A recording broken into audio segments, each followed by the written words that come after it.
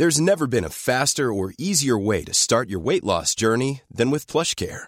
PlushCare accepts most insurance plans and gives you online access to board-certified physicians who can prescribe FDA-approved weight loss medications like Wegovy and Zepbound for those who qualify. Take charge of your health and speak with a board-certified physician about a weight loss plan that's right for you. Get started today at plushcare.com/weight loss. That's plushcare.com/weight loss. plushcare.com/weight loss. Hiring for your small business? If you're not looking for professionals on LinkedIn, you're looking in the wrong place. That's like looking for your car keys in a fish tank. LinkedIn helps you hire professionals you can't find anywhere else, even those who aren't actively searching for a new job but might be open to the perfect role. In a given month, over 70% of LinkedIn users don't even visit other leading job sites. So start looking in the right place. With LinkedIn, you can hire professionals like a professional. Post your free job on linkedin.com/achieve today.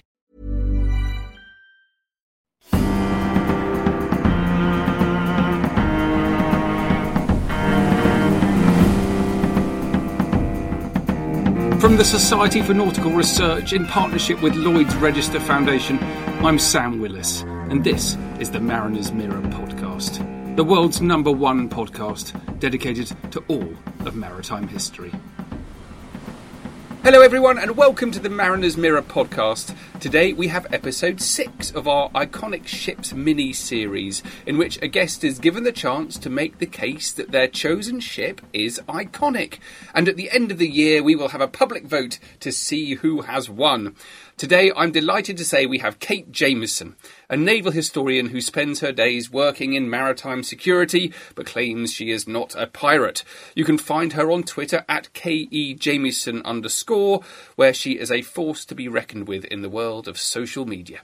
Kate is a big fan of the 18th century Navy and has chosen as her iconic ship HMS Bellerophon, a 74-gun ship of the line launched in 1786, which went on to have one of the most remarkable careers of any ship in the great age of sail. Here is Kate to tell you more. Kate, thanks so much for coming on. I really appreciate it. Now, I did ask you to do an episode on an iconic ship, and we were talking about choosing one from the 18th century. Why did you choose the Bellerophon? There are so many to choose from. There are. The Bellerophon is probably, I guess, one of the most iconic ships, and I think quite a lot of people interested in naval history have heard of her, either as the Bellerophon or the Billy Ruffian, to go by, I guess, the more colloquial name that her crew gave her. But she had a fantastic history and really played a role in 3 of the largest battles of the period, I guess. I just think it's fascinating, her history. Yeah. What do we know about her name? So Bellerophon was named after the Greek hero Bellerophon, who was the son of Poseidon, who famously slew the Chimera and tamed Pegasus. Her crew referred to her as the Billy Ruffian, which happened with quite a few of the ships of the time, and it's thought because they couldn't necessarily pronounce the name. Yeah, I love the kind of sense of association and fondness with the ship that these nicknames give a sense of. Absolutely. And so she was famous not just for one, but for 3 different battles. 3, yeah. The glorious 1st of June in 1794, the Battle of the Nile in 1798, and of course the Battle of Trafalgar in 1805. I suppose before all that, though, she had to be built. Let's start with her design and construction. What do we know about that? Yeah, so the Bellerophon was designed by Sir Thomas Slade, who was considered to be one of the finest shipbuilders in Britain, really. He was a surveyor initially, before going on to build the ships himself, and eventually became known for building these kind of wonderful ships that really sort of stood the test of time. Yeah. I've always been astonished by the amount of resources it would take to build an 18th century ship of the line. What do we know about the number of trees that it took to build Bellerophon? So it's thought that so she was a 74-gun ship, and it was thought that generally you'd use between 3,000 and 3,700 loads for these ships, which is about 3,000 oak trees. But all of these trees had to be they were pretty old by this point, so they were all about 80 to 120 years old as well, which gives you some sense of how many trees you needed and how long these trees really needed to grow for in order to be able to then build these ships. Yeah, I think one of the interesting things is they didn't just need an oak which had grown in an oak forest. What they tended to need were oaks which had grown in isolation, so that they had the space to grow, and they could achieve those magnificent shapes. And it does make you wonder about how much land was taken up. I've got no idea how much land takes up 3,000 trees. Well, quite a lot. Quite a lot, I think, especially. So I used to live near the New Forest, which was obviously famous for its shipbuilding yards, and the whole of the sort of Solent, really. Yeah, it's such an important part of the world for British shipbuilding. I suppose she first really cut her teeth in the French Revolution in late 1790s. And what did she get up to during that period? So she actually started out predominantly being laid up in kind of a reserve until the French Revolution began, at which point they had to go and A, find a crew for her, and then B, take her, find a use after a kind of repair job and a slight refit. So she initially started out on a blockade duty, obviously stopping the French going in and out, stopping imports and exports, and sort of limiting the time that the French could get to sea in order to train or fight, really.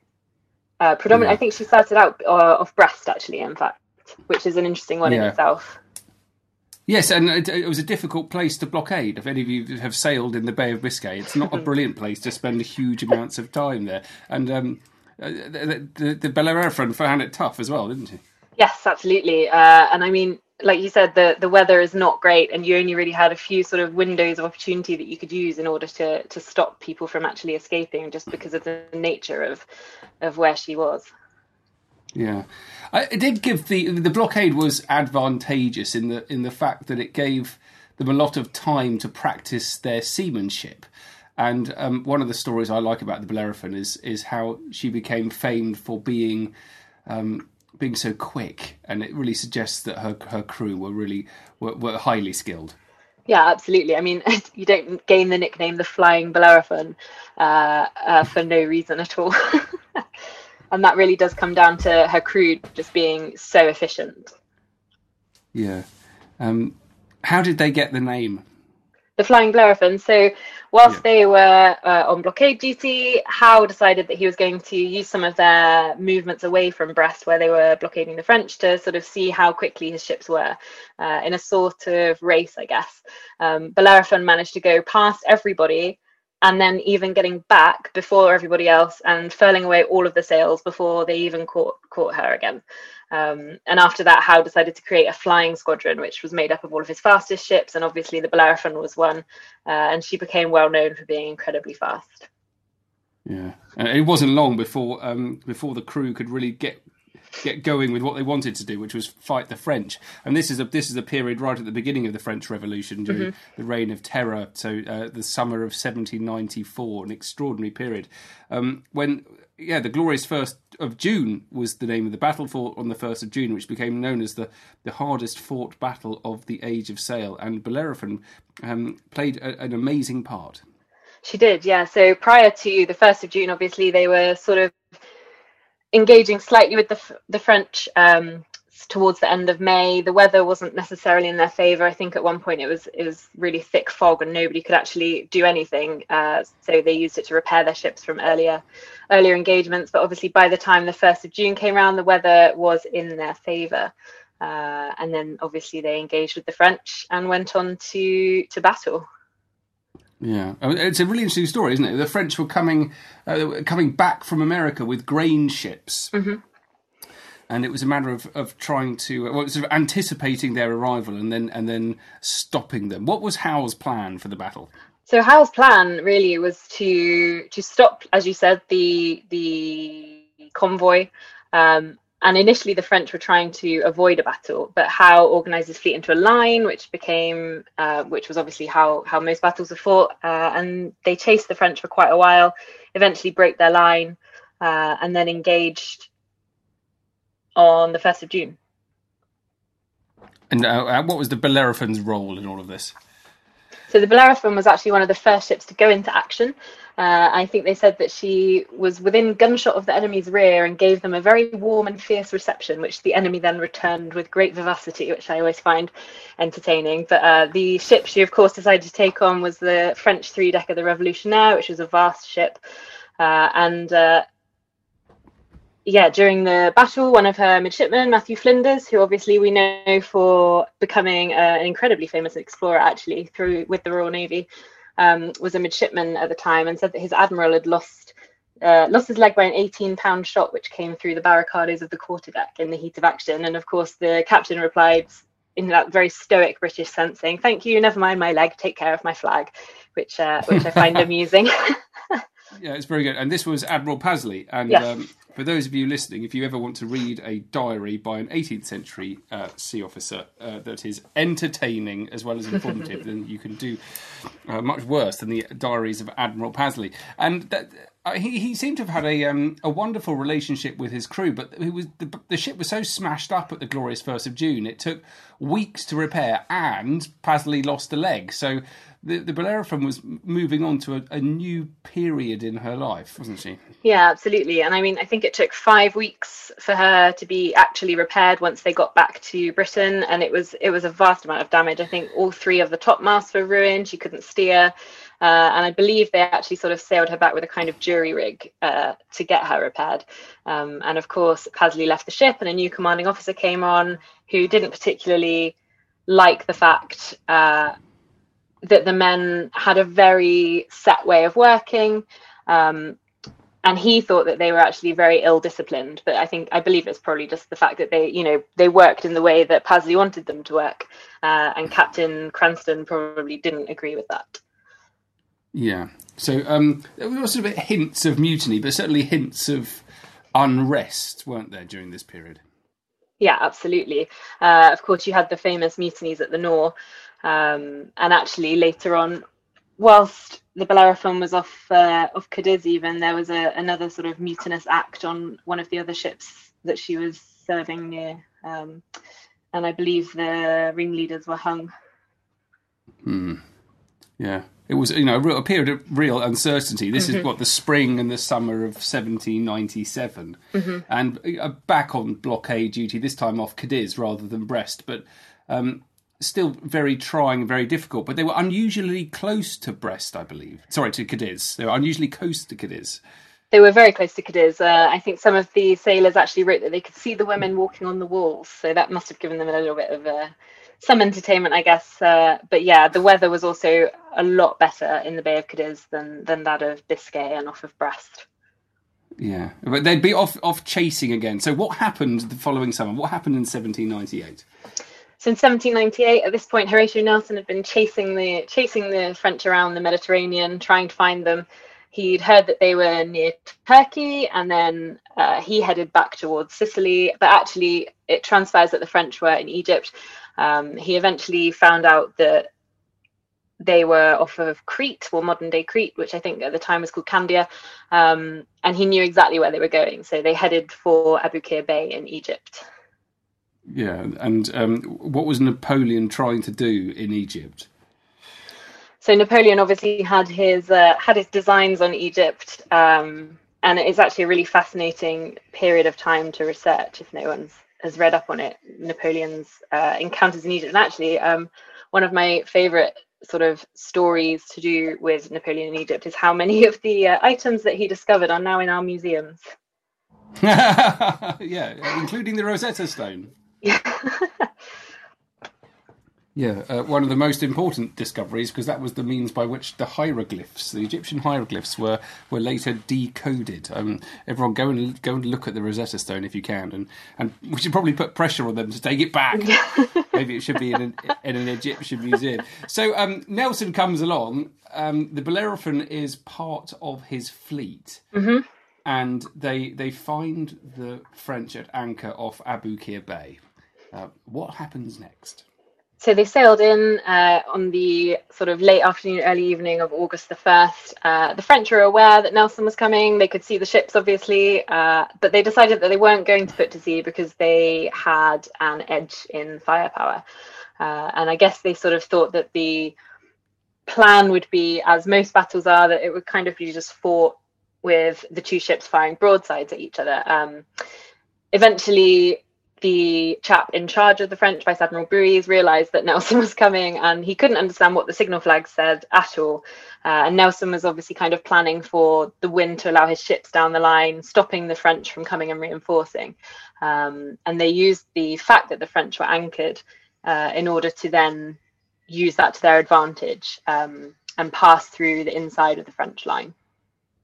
Yeah, it was that kind of key moment when the British, I think it was Foley and the Goliath, who realised that the French were at single anchor, which meant that they could swing on their anchors a full 360 degrees, allowing the British to get to the landward of them as well as to seaward of them, and just squashed the French. Absolutely, probably the way to do it. Squashed in the middle.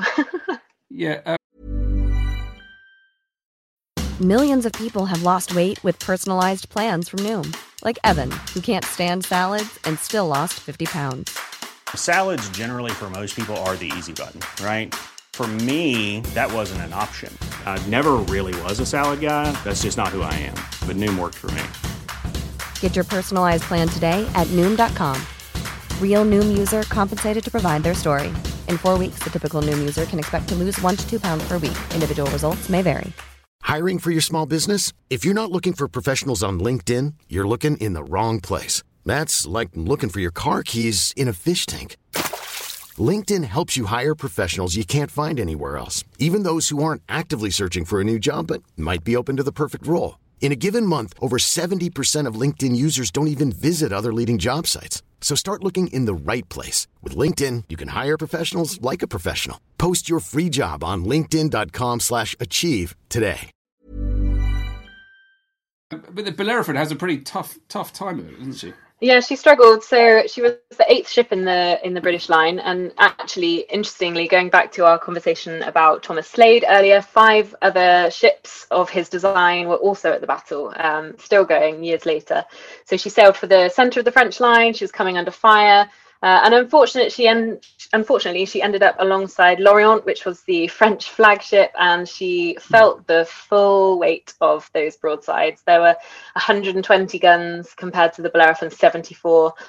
The guns were blown off their carriages, the rigging was shot away. I mean, the Bellerophon's crew were really well drilled, and they did what they could to come back, but she was being utterly destroyed. And within an hour, her captain was unconscious. Most of her senior officers were killed or wounded. Her masts had been shot away. There was a fire on L'Orient, which kind of distracted them slightly. But they decided that what they were going to do is try and use what little rigging they had left on the bowsprit to try and move Bellerophon away from L'Orient, knowing obviously that if she caught fire too badly, she would in fact explode, which is obviously what happened later in the battle. Yeah. Well, one example, there are several examples of ships exploding in battle in the 17th and 18th century, but this one seems to take the biscuit, a catastrophic explosion, and I think the Bellerophon was very lucky indeed to survive. So, I mean, it really does change the nature of the war in the end of the 1790s. And then there's... it's kind of all change, isn't it? And the Bellerophon gets sent off to the Caribbean. What was going on there? So she went off to the Caribbean, where she was mostly kind of protecting British merchant vessels. At this point, and by the time she got there, sort of 1801, 1802, we weren't at war, but we were obviously still having to protect our ships because it's always a good idea to keep an eye on things. So yeah, she ended up in Kingston and was there for the next couple of years, actually. Yeah. I always think it's fascinating if you read people's diaries who've been, say, in the Channel Station and then in the Mediterranean and then across to the Caribbean, just how significantly things actually change, even though their conditions of actually being on the same ship are remarkably similar. So different jobs all round. She's there for quite a long time until the summer of 1804, and then we have the build-up to the Battle of Trafalgar. Yeah, so... what was she up to then? 1804, she ended up heading back to Britain, which took 5 weeks, which isn't actually that bad if you think about how long it takes to sail now on a modern-day yacht. it took her five weeks to get back. She went and joined the Channel Fleet, blockading Brest again. And then in 1805, she was sent to patrol the Straits of Gibraltar under Collingwood, after the Admiralty had heard that the French had sort of escaped from Toulon. So whilst Nelson's there chasing Villeneuve around the West Indies, Collingwood was blockading Cadiz again, until sort of later in the autumn, which was obviously where we start heading towards Trafalgar. Yeah. And then, it all kicks off when the French and the Spanish are seen being put to sea. What happens next? So around the 19th of October, the French and Spanish fleet are putting to sea. The signal was passed down the British line. It was actually the Bellerophon's first lieutenant who was the first in the fleet to spot it, and said that he had the joy and the prospect afforded of an opportunity of bringing the enemy's fleet to action, and mostly consequently terminating the blockade, which they had been so long and so disagreeably employed. I don't think anyone particularly liked being on blockade duty, so I think they were quite glad to have the prospect of something a little bit more exciting. Yeah. How did Bellerophon fit into Nelson's plan for the battle? So Bellerophon, was in the line. She was behind Royal Sovereign, 5 ships behind, I think, actually, with Collingwood on Royal Sovereign, obviously. Yeah. And how did the battle unfold in the location that Bellerophon was fighting? Yeah, so obviously at around 11:15, Horatio Nelson hoisted his signal. England expects that every man will do his duty. And an hour after that, Bellerophon was the ship that broke through the enemy line after, like I said, Collingwood on Royal Sovereign. She engaged the Monarca and stopped her from actually returning any fire temporarily. But then as she came back through, she realised that she was on a collision course with one of the French ships and hit her. Much larger than Bellerophon. She had larger guns, she had soldiers, but as well as this, she was also taking fire from 3 other ships, including Swiftsure, going back to Thomas Slade, another sister ship that had been captured by the French earlier in 1801. Yeah. Bellerophon was so smashed up at the glorious 1st of June in the Nile. Did she escape damage at Trafalgar, or was it the similar story? No, same story, unfortunately. By about 1 o'clock in the afternoon, the main and the mizzenmast had collapsed. They were over the side. The rigging was caught everywhere. Unfortunately, her captain was shot at around 1:15-ish, I think. But just before, when he was asked if he should be taken below, he said, "No, just let me lie quietly 1 minute." And one of his lieutenants took command, but she was basically under fire from every angle. She had no maneuverability. The French crew were firing muskets and throwing grenades through the gun ports, and one of them actually almost caused the Bellerophon to catch fire. There was a slight fire near the gunner's storeroom, and thankfully the door to the magazine was shut, and the master gunner got some water and put the fire out without anybody else realising what had happened, thankfully. Yeah, and it's one of those great reminders that, yes, you have these battles, we know how they turn out, but the sailors on board didn't know how it was going to turn out, and no, absolutely. They're very, very close indeed. But they were immensely courageous, and I do particularly love the story of Christopher Beatty. Yes, absolutely. Yeah, so for those that don't know, Christopher Beatty, who was one of the crew of the Bellerophon, was apparently so fed up that the ensign kept being shot away that he climbed what was actually left of the rigging and attached 4 corners of a flag where he could, using nails, I suppose. But the French were so amazed that he was actually even trying to do this that they just let him get on with it and kind of watched, which is actually quite nice, because prior to that they'd just been shooting anyone that was trying to gain some altitude, I guess, on the ship. Yeah. The advantage of height. Yeah.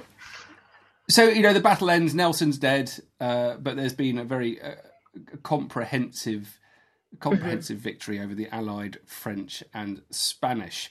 Did the Bellerophon head straight back, or did she go to Gibraltar? So she went into Gibraltar along with quite a few of the other ships. Obviously, she was incredibly damaged, and as well as being damaged from the battle, there was the famous storm that hit after the battle that ruined quite a lot of the other ships.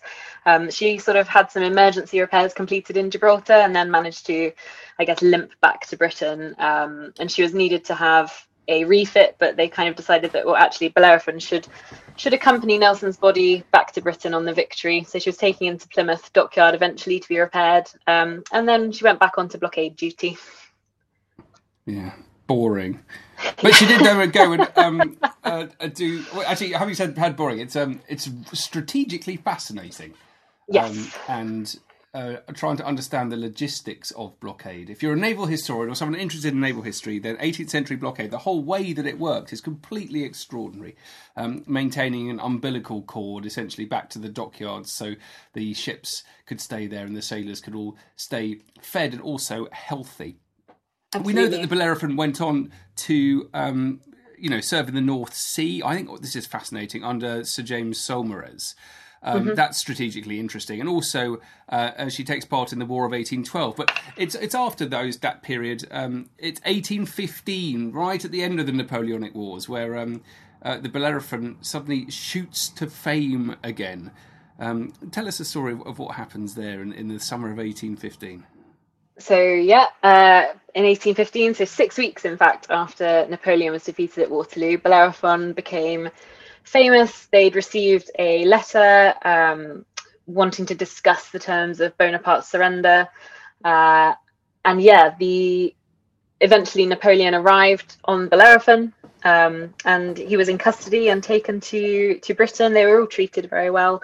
In fact, I think he was even given the Great Cabin, and I think Napoleon wanted to travel to North America, and he sort of hoped to gain some kind of asylum, and that didn't happen.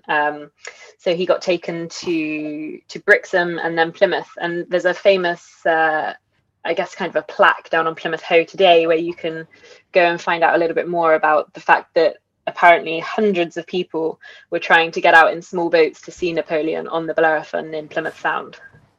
I wonder if he secretly enjoyed the fame, or he was hiding. But it was very famously, he wasn't allowed to set foot on British soil, was he? He had to stay on the boat. Absolutely, yeah, because he wanted an audience with the Prince Regent, in fact, because he thought that it would be nice, I suppose, to also recommend Captain Maitland for promotion to Rear Admiral as an appreciation of his hospitality. But yeah, he didn't manage to step ashore, unfortunately. Yeah. And then, Bellerophon, she goes on to do what a lot of ships in the Navy did after they had retired from service and served as a convict ship. Do we know much about her history in that period?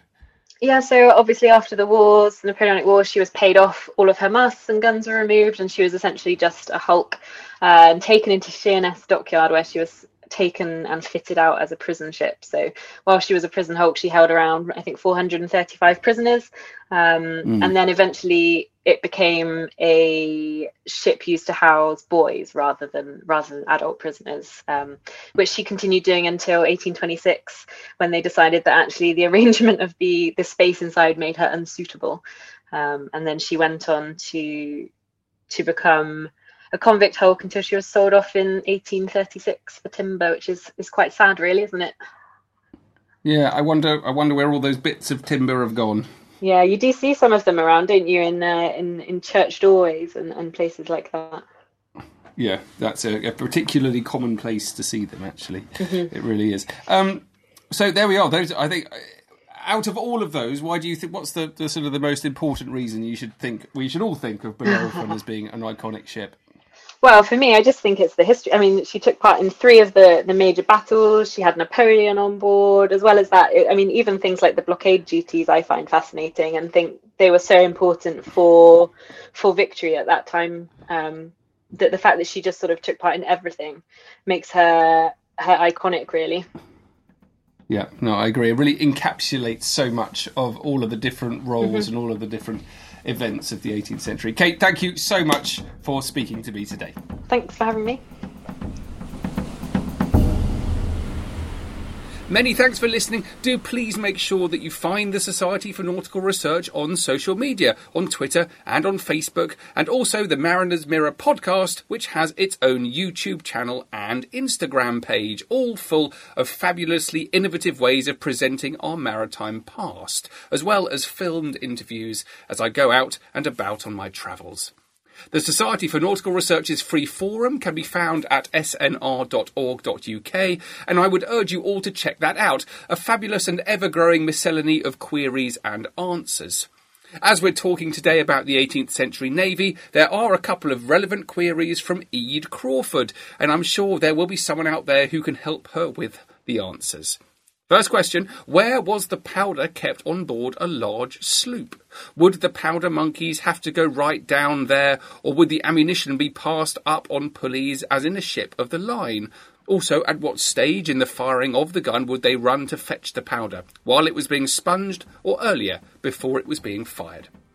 Question 2. How many men were required for the gun crew of a 12-pounder carronade? If you can help with either of those questions, do please get in touch. You can find the posts in our forum on the Age of Sail at snr.org.uk. Otherwise, please do join the Society. It does not cost very much, but you will receive 4 copies a year of the Mariner's Mirror Journal.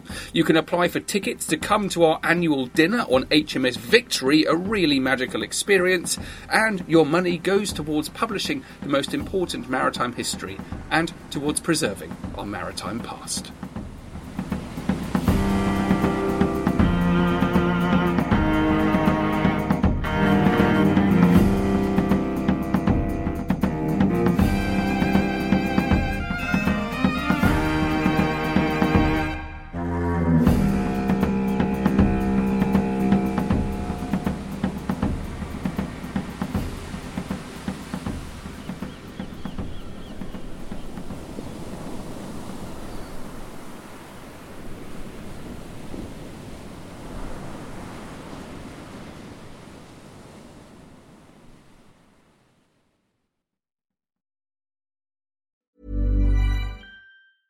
Imagine the softest sheets you've ever felt. Now imagine them getting even softer over time. That's what you'll feel with Boll & Branch's organic cotton sheets. In a recent customer survey, 96% replied that Boll & Branch sheets get softer with every wash. Start getting your best night's sleep in these sheets that get softer and softer for years to come. Try their sheets with a 30-night guarantee. Plus, get 15% off your first order at bollandbranch.com. Code BUTTERY. Exclusions apply. See site for details.